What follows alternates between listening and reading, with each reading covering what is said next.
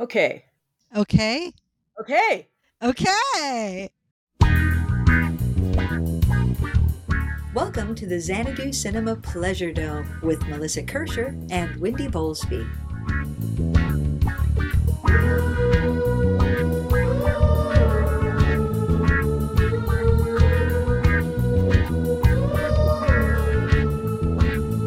In Xanadu did Kubla Khan a stately pleasure dome decree, and in our podcast Pleasure Dome we'll talk about some movies.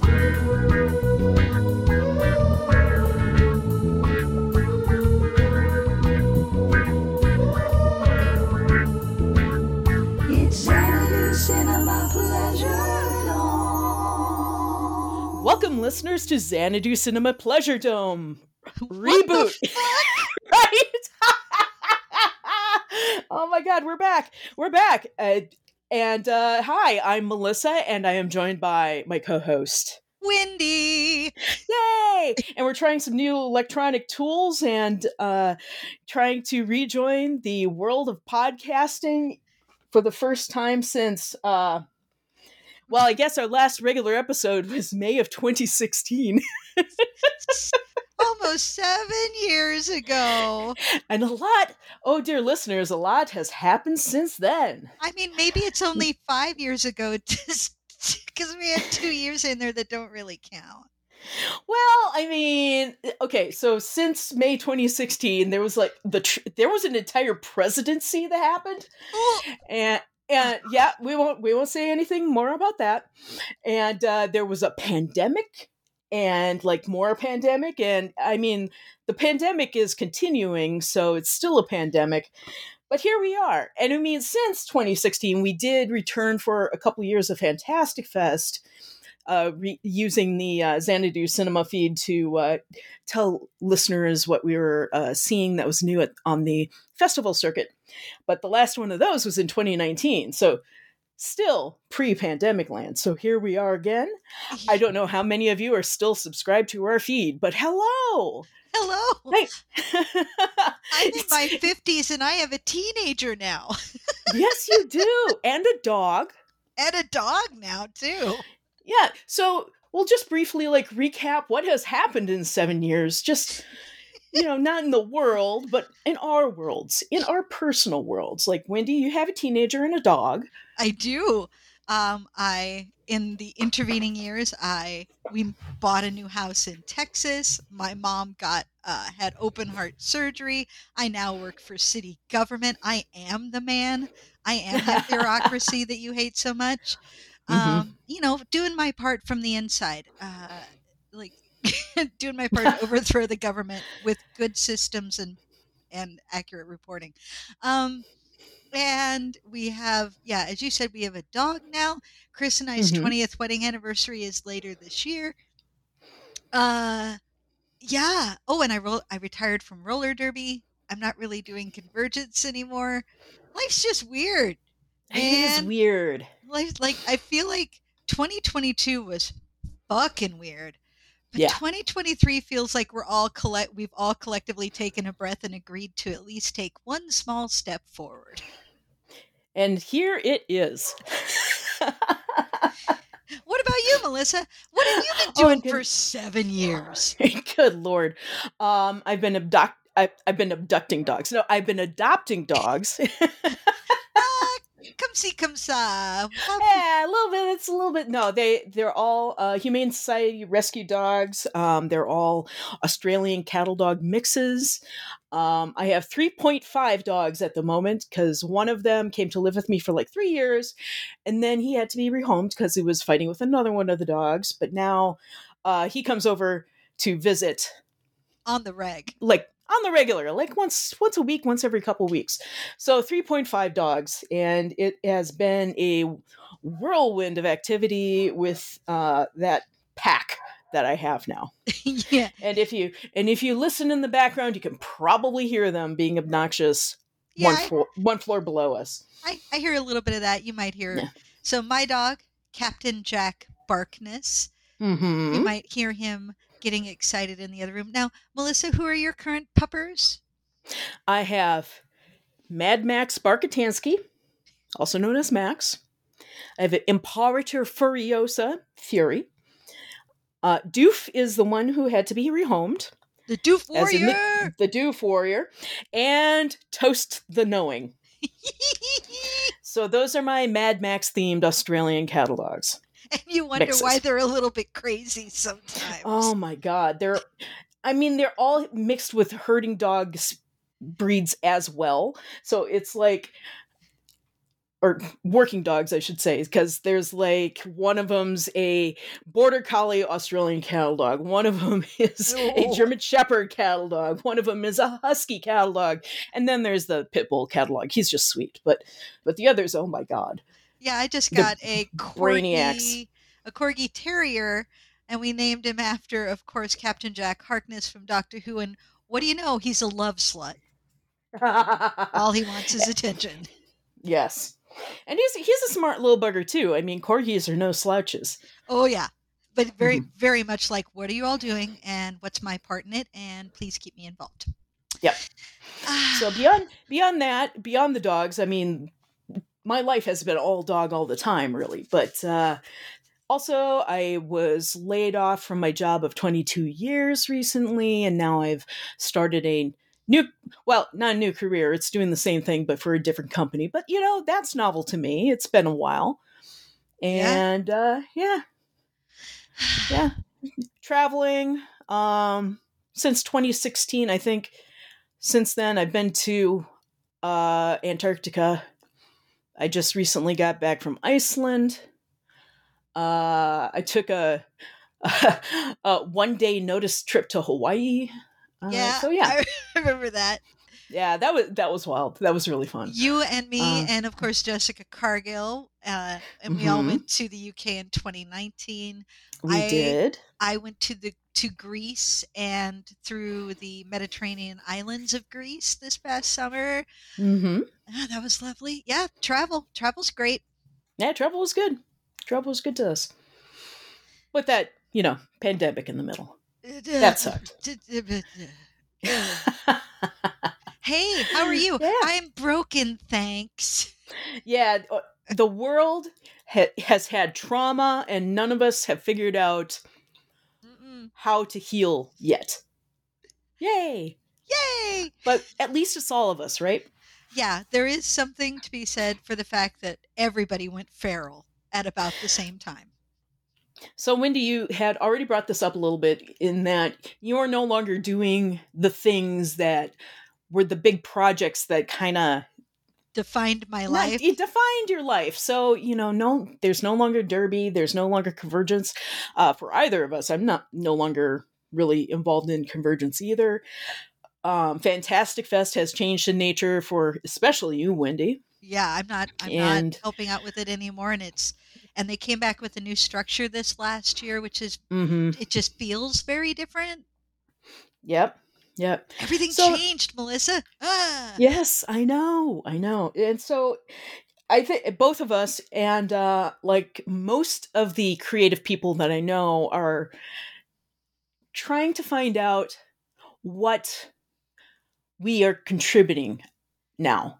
Because everything has changed so much, we're no longer doing the same thing that we were pre-pandemic. And it's like the world shut down and hasn't fully rebooted again. And now we have to figure out what we do now. I feel like we're all running that. Do you remember back in the day when you'd kind of run your computer on the disks as you were trying to figure out what the problem is? Is that, yeah. Like, that's what the world feels like right now. Like, we haven't actually done a complete reset or a reboot. We're still like running some debug programs. Running in safety mode. Yes. That's what it was called. Yes. We've turned off all of the utilities and all of the little programs that make our life easier. And we're like, oh my God, this is what it is before I modified it all. What do I do now? So yeah, here we are. I've had to turn off all my extraneous extensions and applications just to get everything running. Ooh, yeah. But so Wendy and I were talking, dear listeners, now that we're, 10 minutes into this, we were talking and we're kind of in the same creative space. And we realized that we really miss making a podcast together because that makes us have a catch up session on the Yes. regular basis. And I miss Wendy. So welcome, dear Yes. listeners, to Melissa and Wendy just really want to talk to each other. Yes. podcast. So please enter our room and enjoy. We did. The Xanadu Cinema Pleasure Dome is about joy and happiness and about what is making us happy these days. And, mostly they're movies, but it doesn't necessarily always have to be movies. And so maybe after we talk movies a little bit, we'll cap the episode with something else that is, making your life a little bit happier. And then there you can take that joy and go forth into the world with it and hopefully make everybody stay better. That is our goal. That is how we are going to change the world, Wendy. Vision statement. One podcast at a time. Yes. Melissa, oh my God, that was inspirational. I feel like I'm in an underdog sports film. We're about to go out for final play. Yes. Yes. So, since we have just closed an entire year, 2022, which had all of the pandemic films shoved into it. Oh, yeah. Meaning it was a landmark year for really good movies, I feel. Honestly, I went through, I found a website that just sort of spit out what was released every month. And I went through and I only grabbed stuff that, number one, I had seen and remembered and was like, yeah, that was okay. And I still have, it's like 60 films on this piece of paper. Oh, yeah. It's amazing. It was a really good year. And that's leaving aside the amazing television content that we are getting right now. We are in a fucking golden age of television content. We are. So, but let's just talk movies. Yeah. Let's do that. I am bringing up some statistics on Letterboxd. Dear listeners, if you are a film nerd and not using Letterboxd is really a fun website to keep track of the movies that you watched. This is not a paid placement, by the way. This is just something I like and brings me joy. There you are. So I'm bringing up my 2022 stats so I can see, I can think of the top 5 movies, my top 5 movies off the top of my head. But, anything past about 12 hours ago gets really foggy in my head. Yeah. I made a note to myself as I was going to bed last night, because I'm going to try to use my Letterboxd to track my movies, but I haven't marked them since the beginning of the year. And I'm like, I think I've really only watched 4 movies because we've been finishing up other series and TV and, doing stuff. And I was like, 4 movies. Okay, it's 4 movies. If I can just remember it's 4 movies, I can remember what movies they were. Dear listeners, I can remember 3 you can't. and 4. I can remember 3 of them. I think I've got 5. All right. And we probably have a lot of overlap on this. So what's your first one? Are we just talking about movies we loved in 2022? Yeah. Let's do it. You know what? I'm going to start with Moonfall. I fucking loved it. I still haven't seen that one. But that's great. I've seen it 5 times. Of course you have. It's so is it the core all over again with you? Okay. I'm not. No, I know you're not denigrating the core. I am not judging you on that. I am just saying I know you love the core. I do. Is this another core? It is very much in the same ballpark, but where the core is at least in the on the sidelines. Moonfall's in the nosebleeds and might actually be watching the game from over the fence. Because it is so bonkers. It is so bonkers and big and dumb and loud and ridiculous. And the core, I mean, let's be honest, the core has that amazing, ridiculous cast that are swinging for the fences. And this has got, what's his toes who was in Watchmen? I can see his face. He played the owl guy in The Watchmen. Anyway, and this, Patrick Wilson. thank you. And it's got But Halle by the Berry way, and I did set up a list on Letterboxd that is entirely movies with Patrick Wilson where he is haunted. And there are a lot of movies where Patrick Wilson is haunted. I really like Patrick Wilson. Oh, he's great. I love him. I hope I never hear that he's a jerk butt. Anyway, please continue. Yeah, and it's got a great cast too. The moon is falling into the earth, and like it's not just The Core, it's The Core meets 2012, which is another ridiculous disaster film that I love. The physics on it, who gives a fuck? Sure, that's how that works. Just go with it. It's delightful. Absolutely top-notch, ridiculous sci-fi. Like anybody who hates it, like I just try to let your brain stop and just go with it. Just go with it. Beautiful. What about you? Well, 4 of mine are no surprise, and I'll build up to those. But the 5th one, I know that you know this film, Wendy, but our listeners may not. So let me bring up Smoking Causes Coughing. Yay! I didn't even go through my Fantastic Fest films. Right? No, I loved it because I am a sucker for Quentin Dupieux movies, as listeners may recall from the Age of the Dinosaurs when we were last doing this podcast. But Smoking Causes Coughing is a French parody of basically Power Rangers. So it's like these 5 French cigarette-themed Power Rangers who start telling these flashback stories. And it gets real weird real quick. And it, right up into like a fish telling a story, and it's hard to describe, but just this is the same director who gave us Rubber, which is about a homicidal car tire, and he has not changed much since. And Deerskin, one of my absolute faves. Man who is obsessed and possessed by his deerskin coat. Yes. So yeah. Smoking Causes Coughing gave me a lot of delight. It's wonderful. I loved it. Well, it's really following in the footsteps of Ionesco, right? Mm-hmm. And granted, Ionesco, I think, was Romanian, but he wrote in French, and he really influenced the French absurdist school. And so what I love about Dupieux is, like, I see the ties right back to Ionesco, and it delights me. And I love that there's kind of this Thunderbirds Are Go sort of feel to it, right up to the fact that like the leader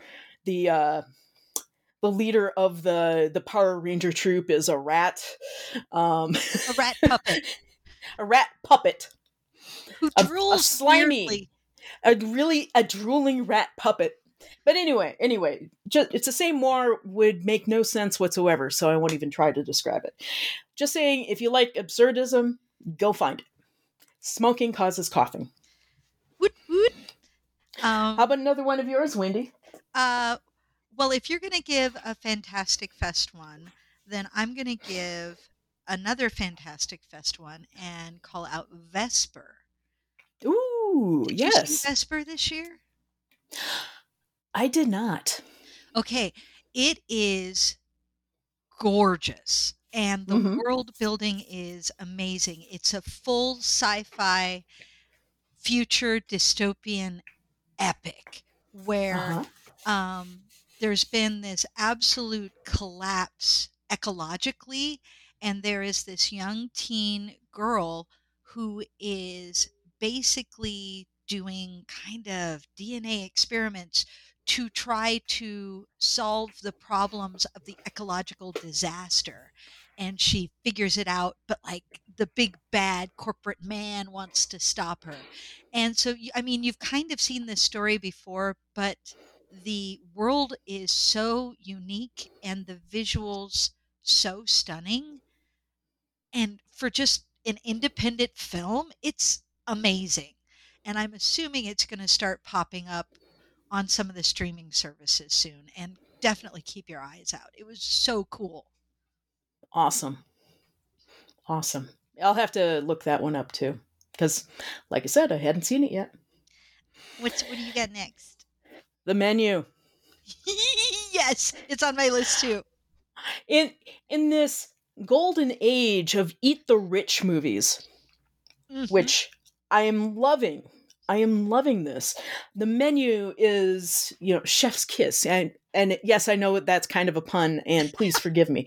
But it was a movie where I saw the trailer and went, oh, this is everything I want. Please let this movie be everything I want. And indeed, when I saw the film, it was everything I wanted, and it made me so happy. So it's Ralph Fiennes and Nicholas Hoult and Anna Taylor-Joy and John Leguizamo, and the basic concept, if you have not seen it yet, I know it has now hit theaters, so a lot of people are seeing it now.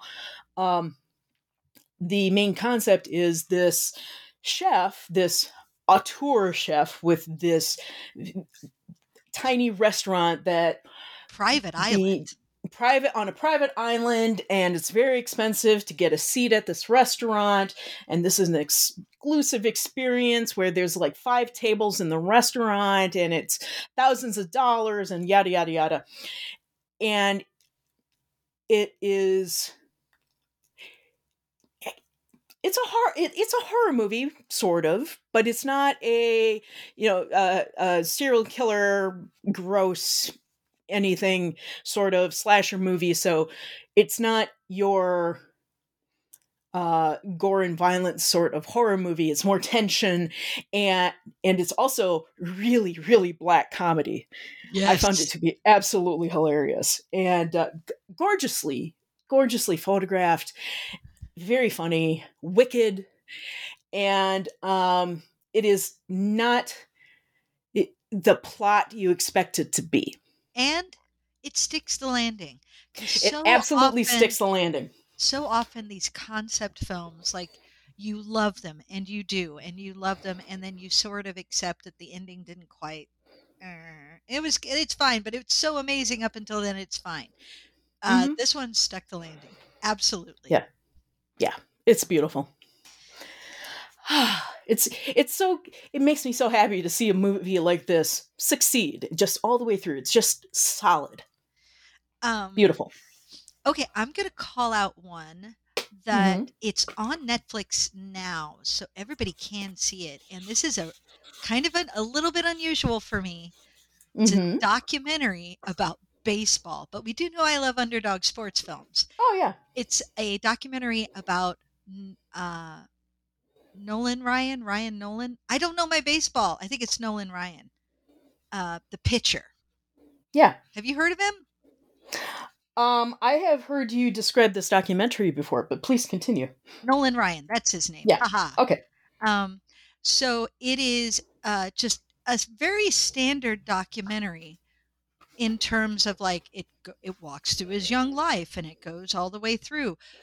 It does have really nice framing bits throughout it that's letting, like, kind of saying, like, here's what you should be looking for in this next part. This is why what he did was extraordinary. So for somebody like me who knows dick about I know how baseball, like, how the points are made and how it's scored, but, like, the finer points, especially of pitching, I don't know anything. It does a really good job of laying it out for the absolute incompetents like me. And it is fascinating.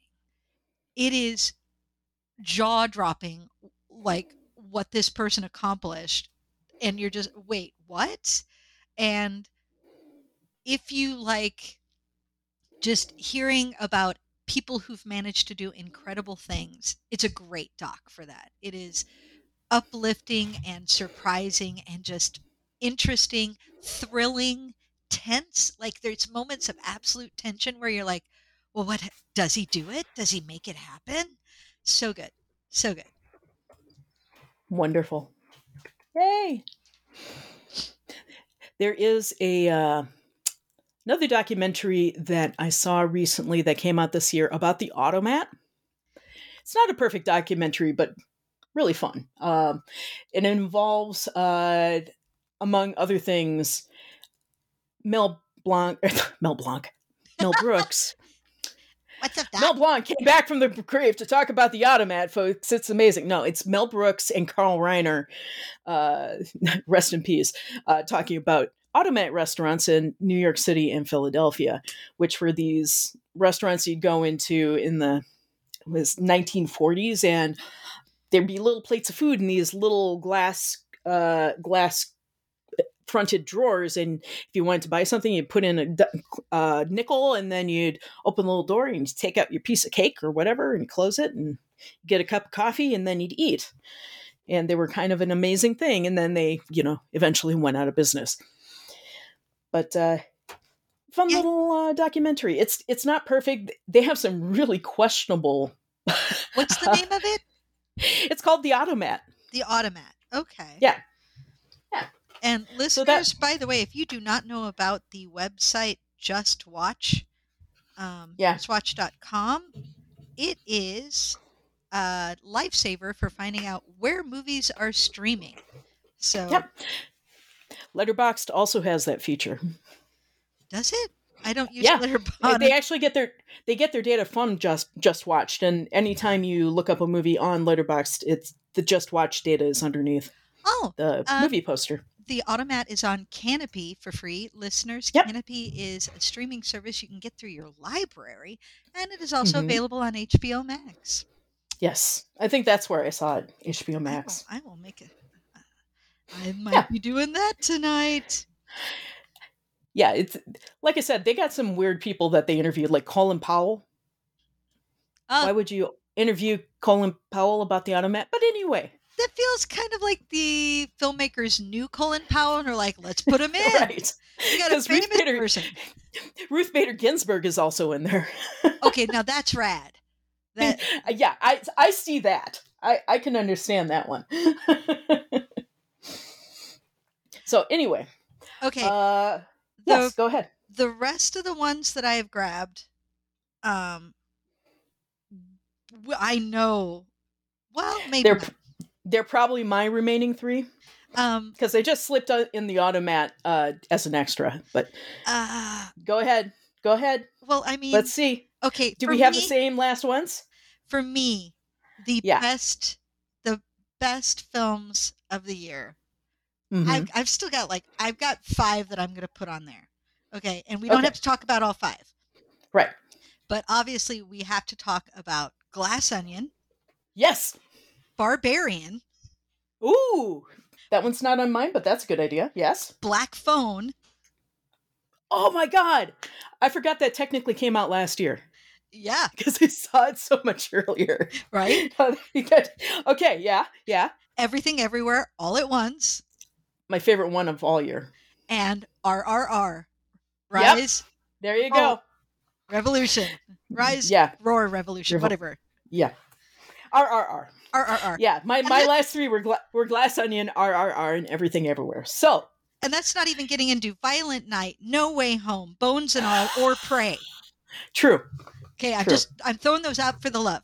But those are my last 5. We do not have to talk about all of them. So we should talk about Barbarian. Let's talk about Barbarian then. Because we saw it together. We did. And we went in cold. And that is the way to watch Barbarian. Oh, yes.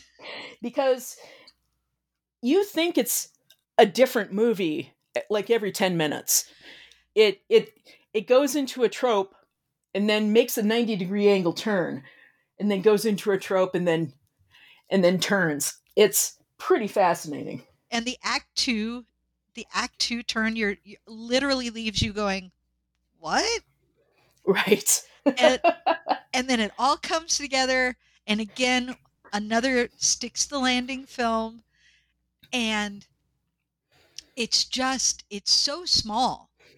What I appreciate is the movies that you can see were made during the pandemic, small cast, but it's so effective. It is so effective, and I love the cast. It does have Justin Long in it, and he is a favorite of mine. Mm-hmm. Absolutely love the cast and the vibe. Just yes. I don't want to say too much about it, but I will. No, we should just leave that one. Just touch it and go. I will say, you'll appreciate this, and it's gonna be edging around the outskirts of a spoiler. Chris's youngest brother Drew has bought this cabin down near Faribault, and Mhm.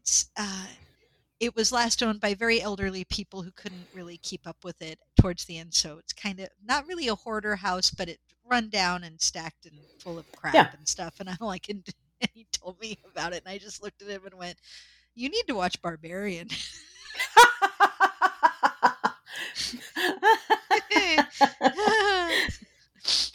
Wow. Anyway. Yeah.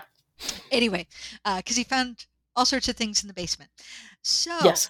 I'm sure he did. What do you want to talk about next? I just want to put in a quick note for Banshees of Inisherin, Yep. which I saw a couple weeks ago, and it's quite good. It's kind of a dark comedy, kind of a drama, it's unexpectedly dark in that it's a very small interpersonal drama on a tiny Irish island that is kind of this big allegory for the Irish Civil War.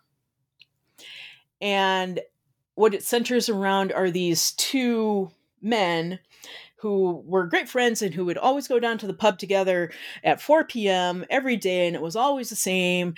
And one day, one of the guys shows up at the other guy's house and he goes, "No, I'm not going to the pub." "Well, what, why not?" "Oh, no, I just don't want to go." "But, okay, did I do something wrong?" No, I just don't like you anymore." And then it goes from there. It's this weird little, it goes to almost absurdist levels, but it's about people who don't have healthy ways of communicating each other. And yeah. Oh, It's very unhealthy by the end. Just saying. That might hit a real close to home these days. Yeah, don't expect anything fun and frothy if you go in on that. It's not fun and frothy. But it's a movie where immediately after I watched it, I went, it's very good, but I don't know how I feel about it. But after digesting it for a while, it's like, that's kind of an amazing movie. It really is. It's by the same director as In Bruges. Yeah. And reuniting. Yes. And with Colin Farrell. And Brendan Fraser. Not Brendan Fraser. No, Brendan Gleeson. Brendan Gleeson. Sorry, yes. I rewatched The Mummy yesterday. And we do love Brendan Fraser. Oh, we love him in The Mummy. Oh yeah. Okay. So do you want a quick touch on Black Phone or Glass Onion? Let's do Black Phone. Love me some Black Phone. I mean, we're definitely not unbiased. We are not unbiased. That was the word I was looking for. Yes, definitely not unbiased, because our friend Cargill wrote the script with Scott Derrickson, and Derrickson directed Black Phone. But by God, it's a really good movie from those two. Oh yeah. It's a wonderful film. It's like Stand By Me, except horror. Yeah. It captures that. It captures being a latchkey kid. Yeah. Like that late 70s casual brutality. It's like Stand By Me meets It. Yeah. Yeah. Yeah, it is. And based on a short story by Joe Hill, Stephen King's kid. So, these are references that are very apt. Yep. And oh my God, stellar performances by the two young leads. Absolutely. Oh, they're amazing. Yes. Just amazing. With Ethan Hawke, and then the dad the guy playing the dad does really amazing work too. Yeah, it's spooky and tense and really satisfying. Yeah. Yeah. fun little puzzle of a movie too. Mm-hmm. Um, Makes me so happy It does. It really in does. my dark little heart. I've seen it probably 5 or 6 times now. Same. Yeah. Same. Did you hear about? We showed it to Theodora, and Mhm. I tell you about this. No. So we showed it to my teen kiddo, and of course she knows Cargill. We hang out with Cargill, and Cargill likes to slip references to his friends in his movies, as many writers do, as Yeah. little Easter eggs. And there is a character when the main character has to give a fake name, he gives the name Taylor Mullen. That is the last names of 2 of our friends, Luke and Tony. Tony Taylor, Luke Mullen, and Mhm. and so when he goes Taylor Mullen, Theodora went, "Wait, what? Stop it!" We paused the movie, and she goes, "Taylor Mullen," and we looked at her and went, "Yep, that's on purpose. You are exactly right. That's who that's referring to." And she just went, "Ugh, Cargill." And it was the most teenager thing ever. It was so delightful. You have a particularly delightful teenager, I will just say. Yeah, she's very snarky. Do not come close She is. unless you want some shade thrown your way. And Woo! she will throw shade. Oh my god. Yep. So then that leads into Glass Onion. Glass Onion. Oh, one of my Ah. favorites of the last couple of years. I like it even more than Knives Out, and it is because Mhm. in the first one Marta was the main character, but in this one Benoit Blanc is, and he is so delightful. His sense of humor, his sense of play, his acknowledgement of what he's bad at. Like, I love Yeah. that he's just like, "No, I'm terrible at that. No, I'm not good at that dumb game. I hate it." His fashion sense, Mhm. and also just the beauty of the central theme, which is just basically ripping on what we think are these genius billionaires. And there's so many delightful Easter eggs in it. Did you catch the, like, in one of the flashbacks, he's dressed like Steve Jobs? Yeah. I was, Oh yeah. Oh boy, I did. and a return to form for Edward Norton. Mhm. Like, he is such a talented actor, and I know I've heard stories about him being a diva. I've read the stories in the news and whatnot. And he's so fucking talented. I want him to get over his divaness and just do more roles like that, because he's so funny. He's so funny when he's allowed to do comedy. Yes. Mhm. And Janelle Monáe. Yeah. Oh my goodness. And Yeah. and Kate Hudson. Yeah. Dang, does she look amazing. And funny. Absolutely hilarious. So Everybody in the cast is absolutely hilarious. yes. I have a very soft spot in my heart for Dave Bautista, and he's hilarious. Oh, you His should. mother is a hilarious. Just everybody in that cast is His perfect. scene with his mother is Oh, so, it's pure gold. it's a Fibonacci sequence. I just love when she's like, "What?" And he's like, "But Mom, what? But Mom, what?" I'm sorry, Mom.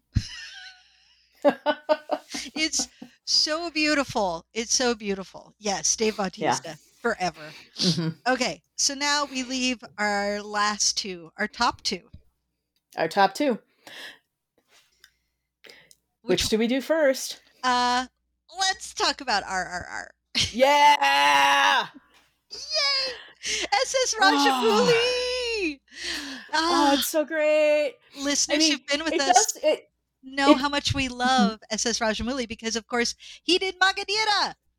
Magadira and Bahubali, which is awesome. And yes, so RRR is just pure action movie joy in like a supersized container, and there are tigers and sweaty men and flowing locks blowing in the wind, and fighting against colonizers, and it's And a dance sequence, ah, and mhm. two beautiful, warm men having a bromance, literally It's finding love in each other. In like you are my dearest friend. You are the person I will always be there for.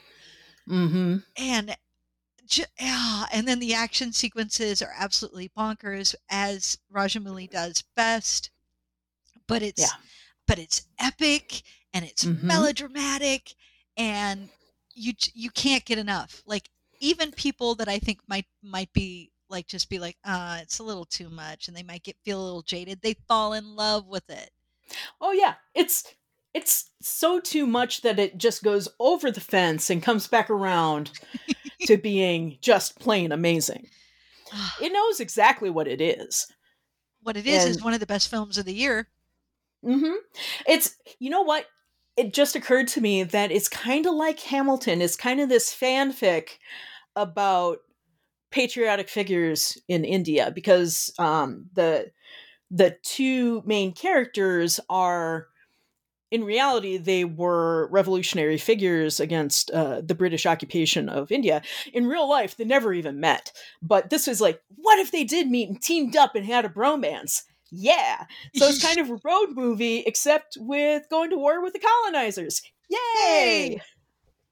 Yay! So good. It's so Yeah. good. So listeners, It's not without its problematic elements. I mean, if you know Indian politics, you can pick up on the hyper nationalistic streak in it, and there's a little bit of the wooing the white woman away from the oh yeah, colonizers, because that's a trophy, that sort of thing. But that's fascinating in its own right.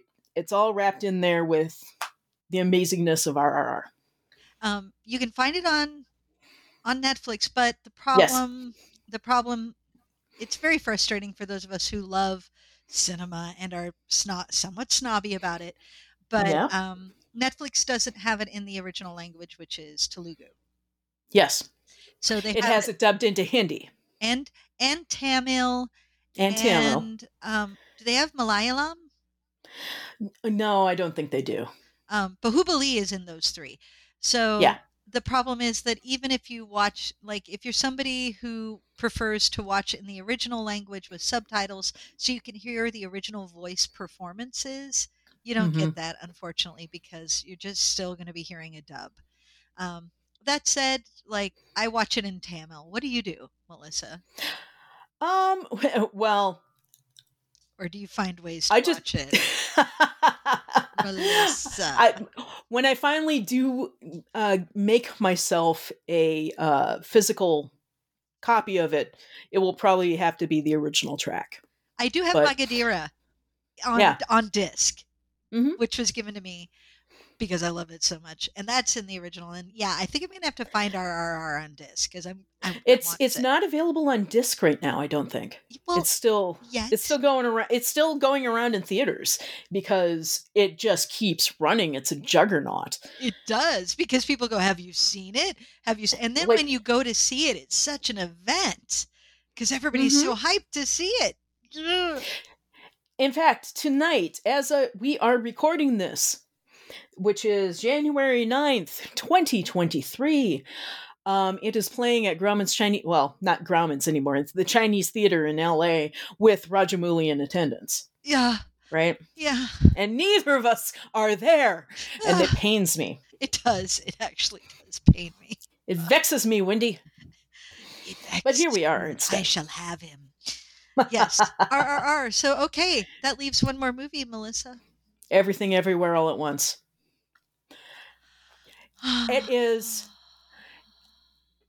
This is like my platonic ideal of movie. This movie is everything I like about movies. It's Everything Everywhere All at Once. Really, everything's packed in there. It is. There's kung fu fighting. There is real character drama. There's bizarre sci-fi. There's great comedy.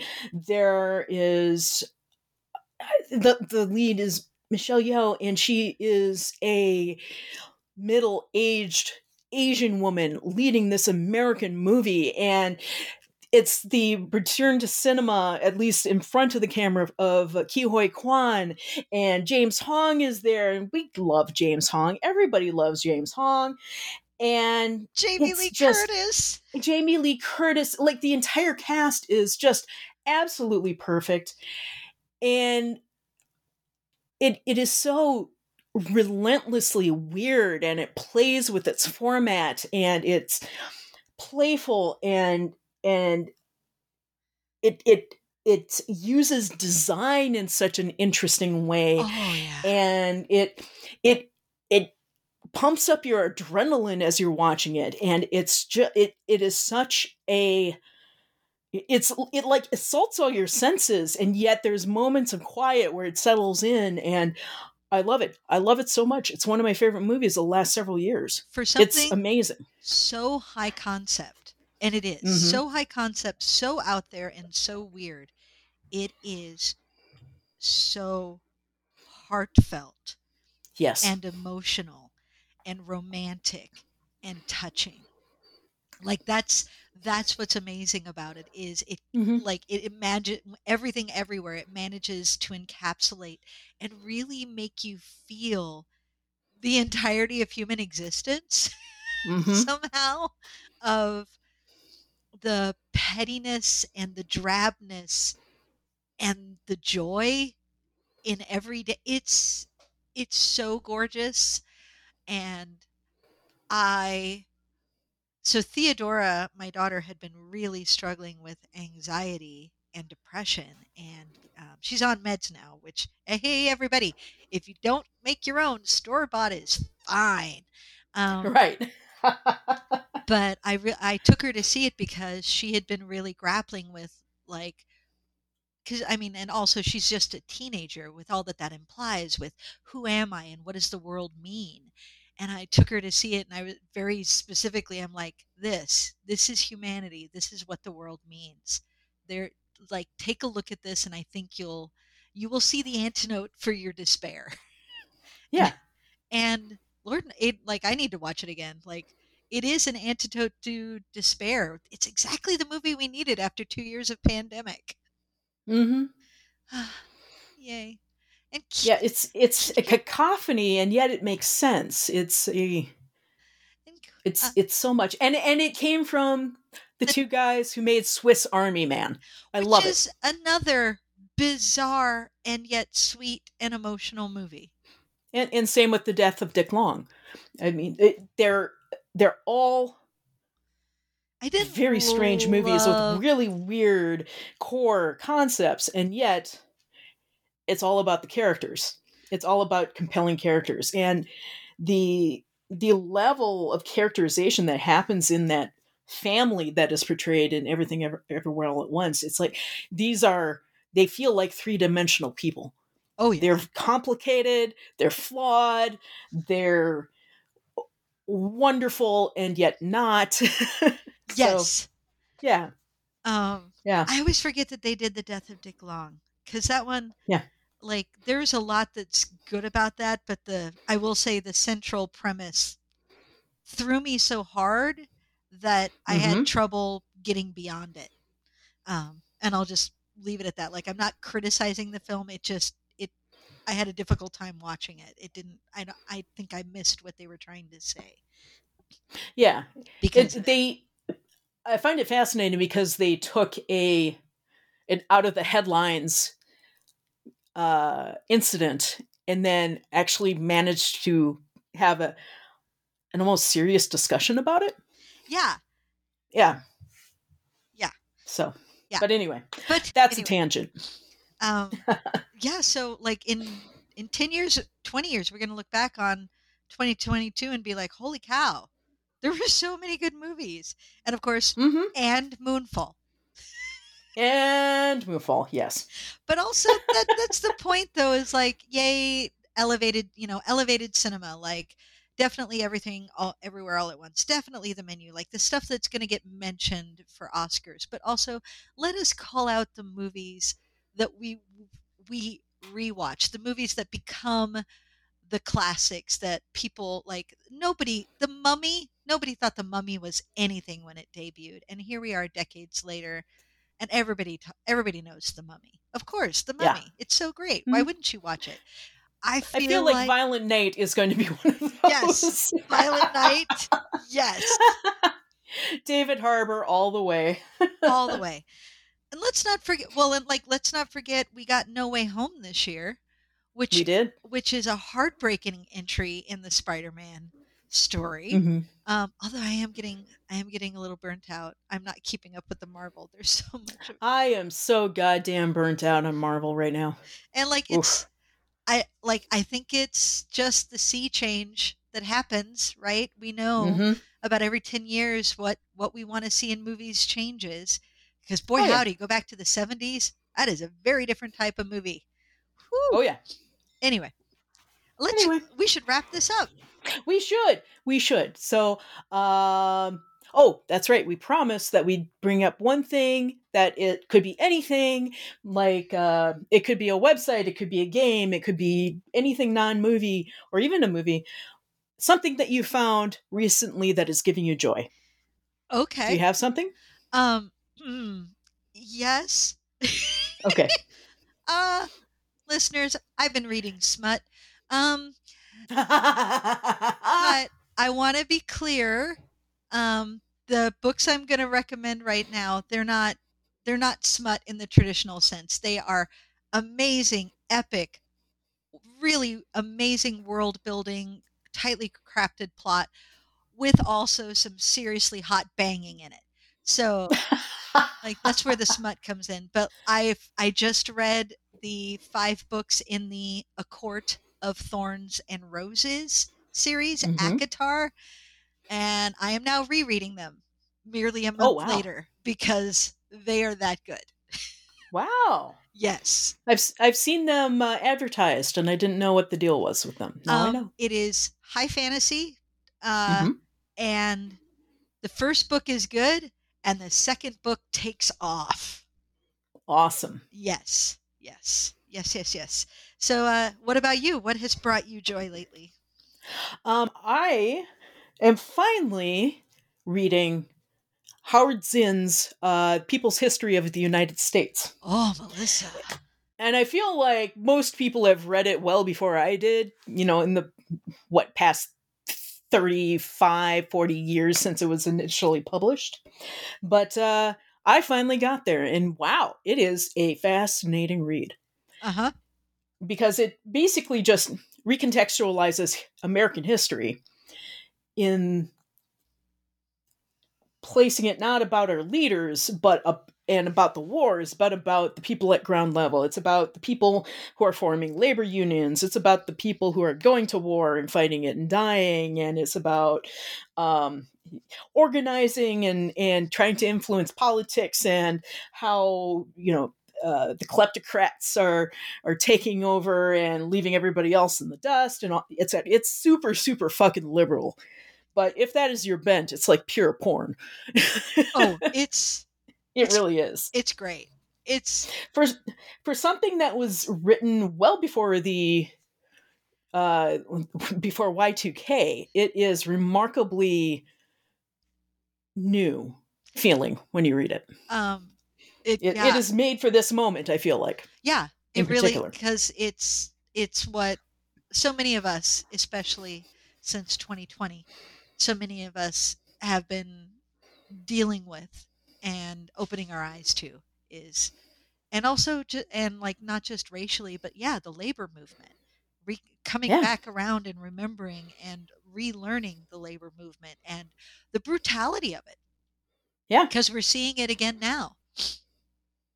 Oh my God, so many people died in the labor strikes. Yes. My God. I just recently had occasion to mention the Shining Girls, the Radium Girls. The Radium Girls. There's a great book about that whole thing. Yeah, and she hadn't heard about it yet, and so I was like, "Yeah, here's another horrifying tale from history, daughter." Yay! Yay! So those are 2. Both of us have been reading. Go us! Yay! Woo! All right, so I think that is about it. We should really wrap this thing up. Let's wrap it up. Keep it Yeah. short, keep it simple. Yeah. Come back strong Woohoo. next week. Woohoo! Yeah. We're All right. yeah. So thank you very much, Wendy. It was very good to talk to you again. And hello, listeners. Once again, we missed you too. So this has been Xanadu Cinema. There we go. I almost got to a point where I didn't have to fix anything in post, but here it is. Thank you for joining us in Xanadu Cinema Pleasure Dome. Welcome back. We are happy to be back, and we'll be back next week. Bye-bye. Thank you for joining us in the Xanadu Cinema Pleasure Dome. Our theme song was written by Tim Wick and Jeffrey Brown and recorded and mastered by Chad Dutton. New episodes arrive every Thursday. You can find us on iTunes and on Stitcher. You can also visit us at xanaducinema.com and like us on Facebook at Xanadu Cinema Pleasure Dome.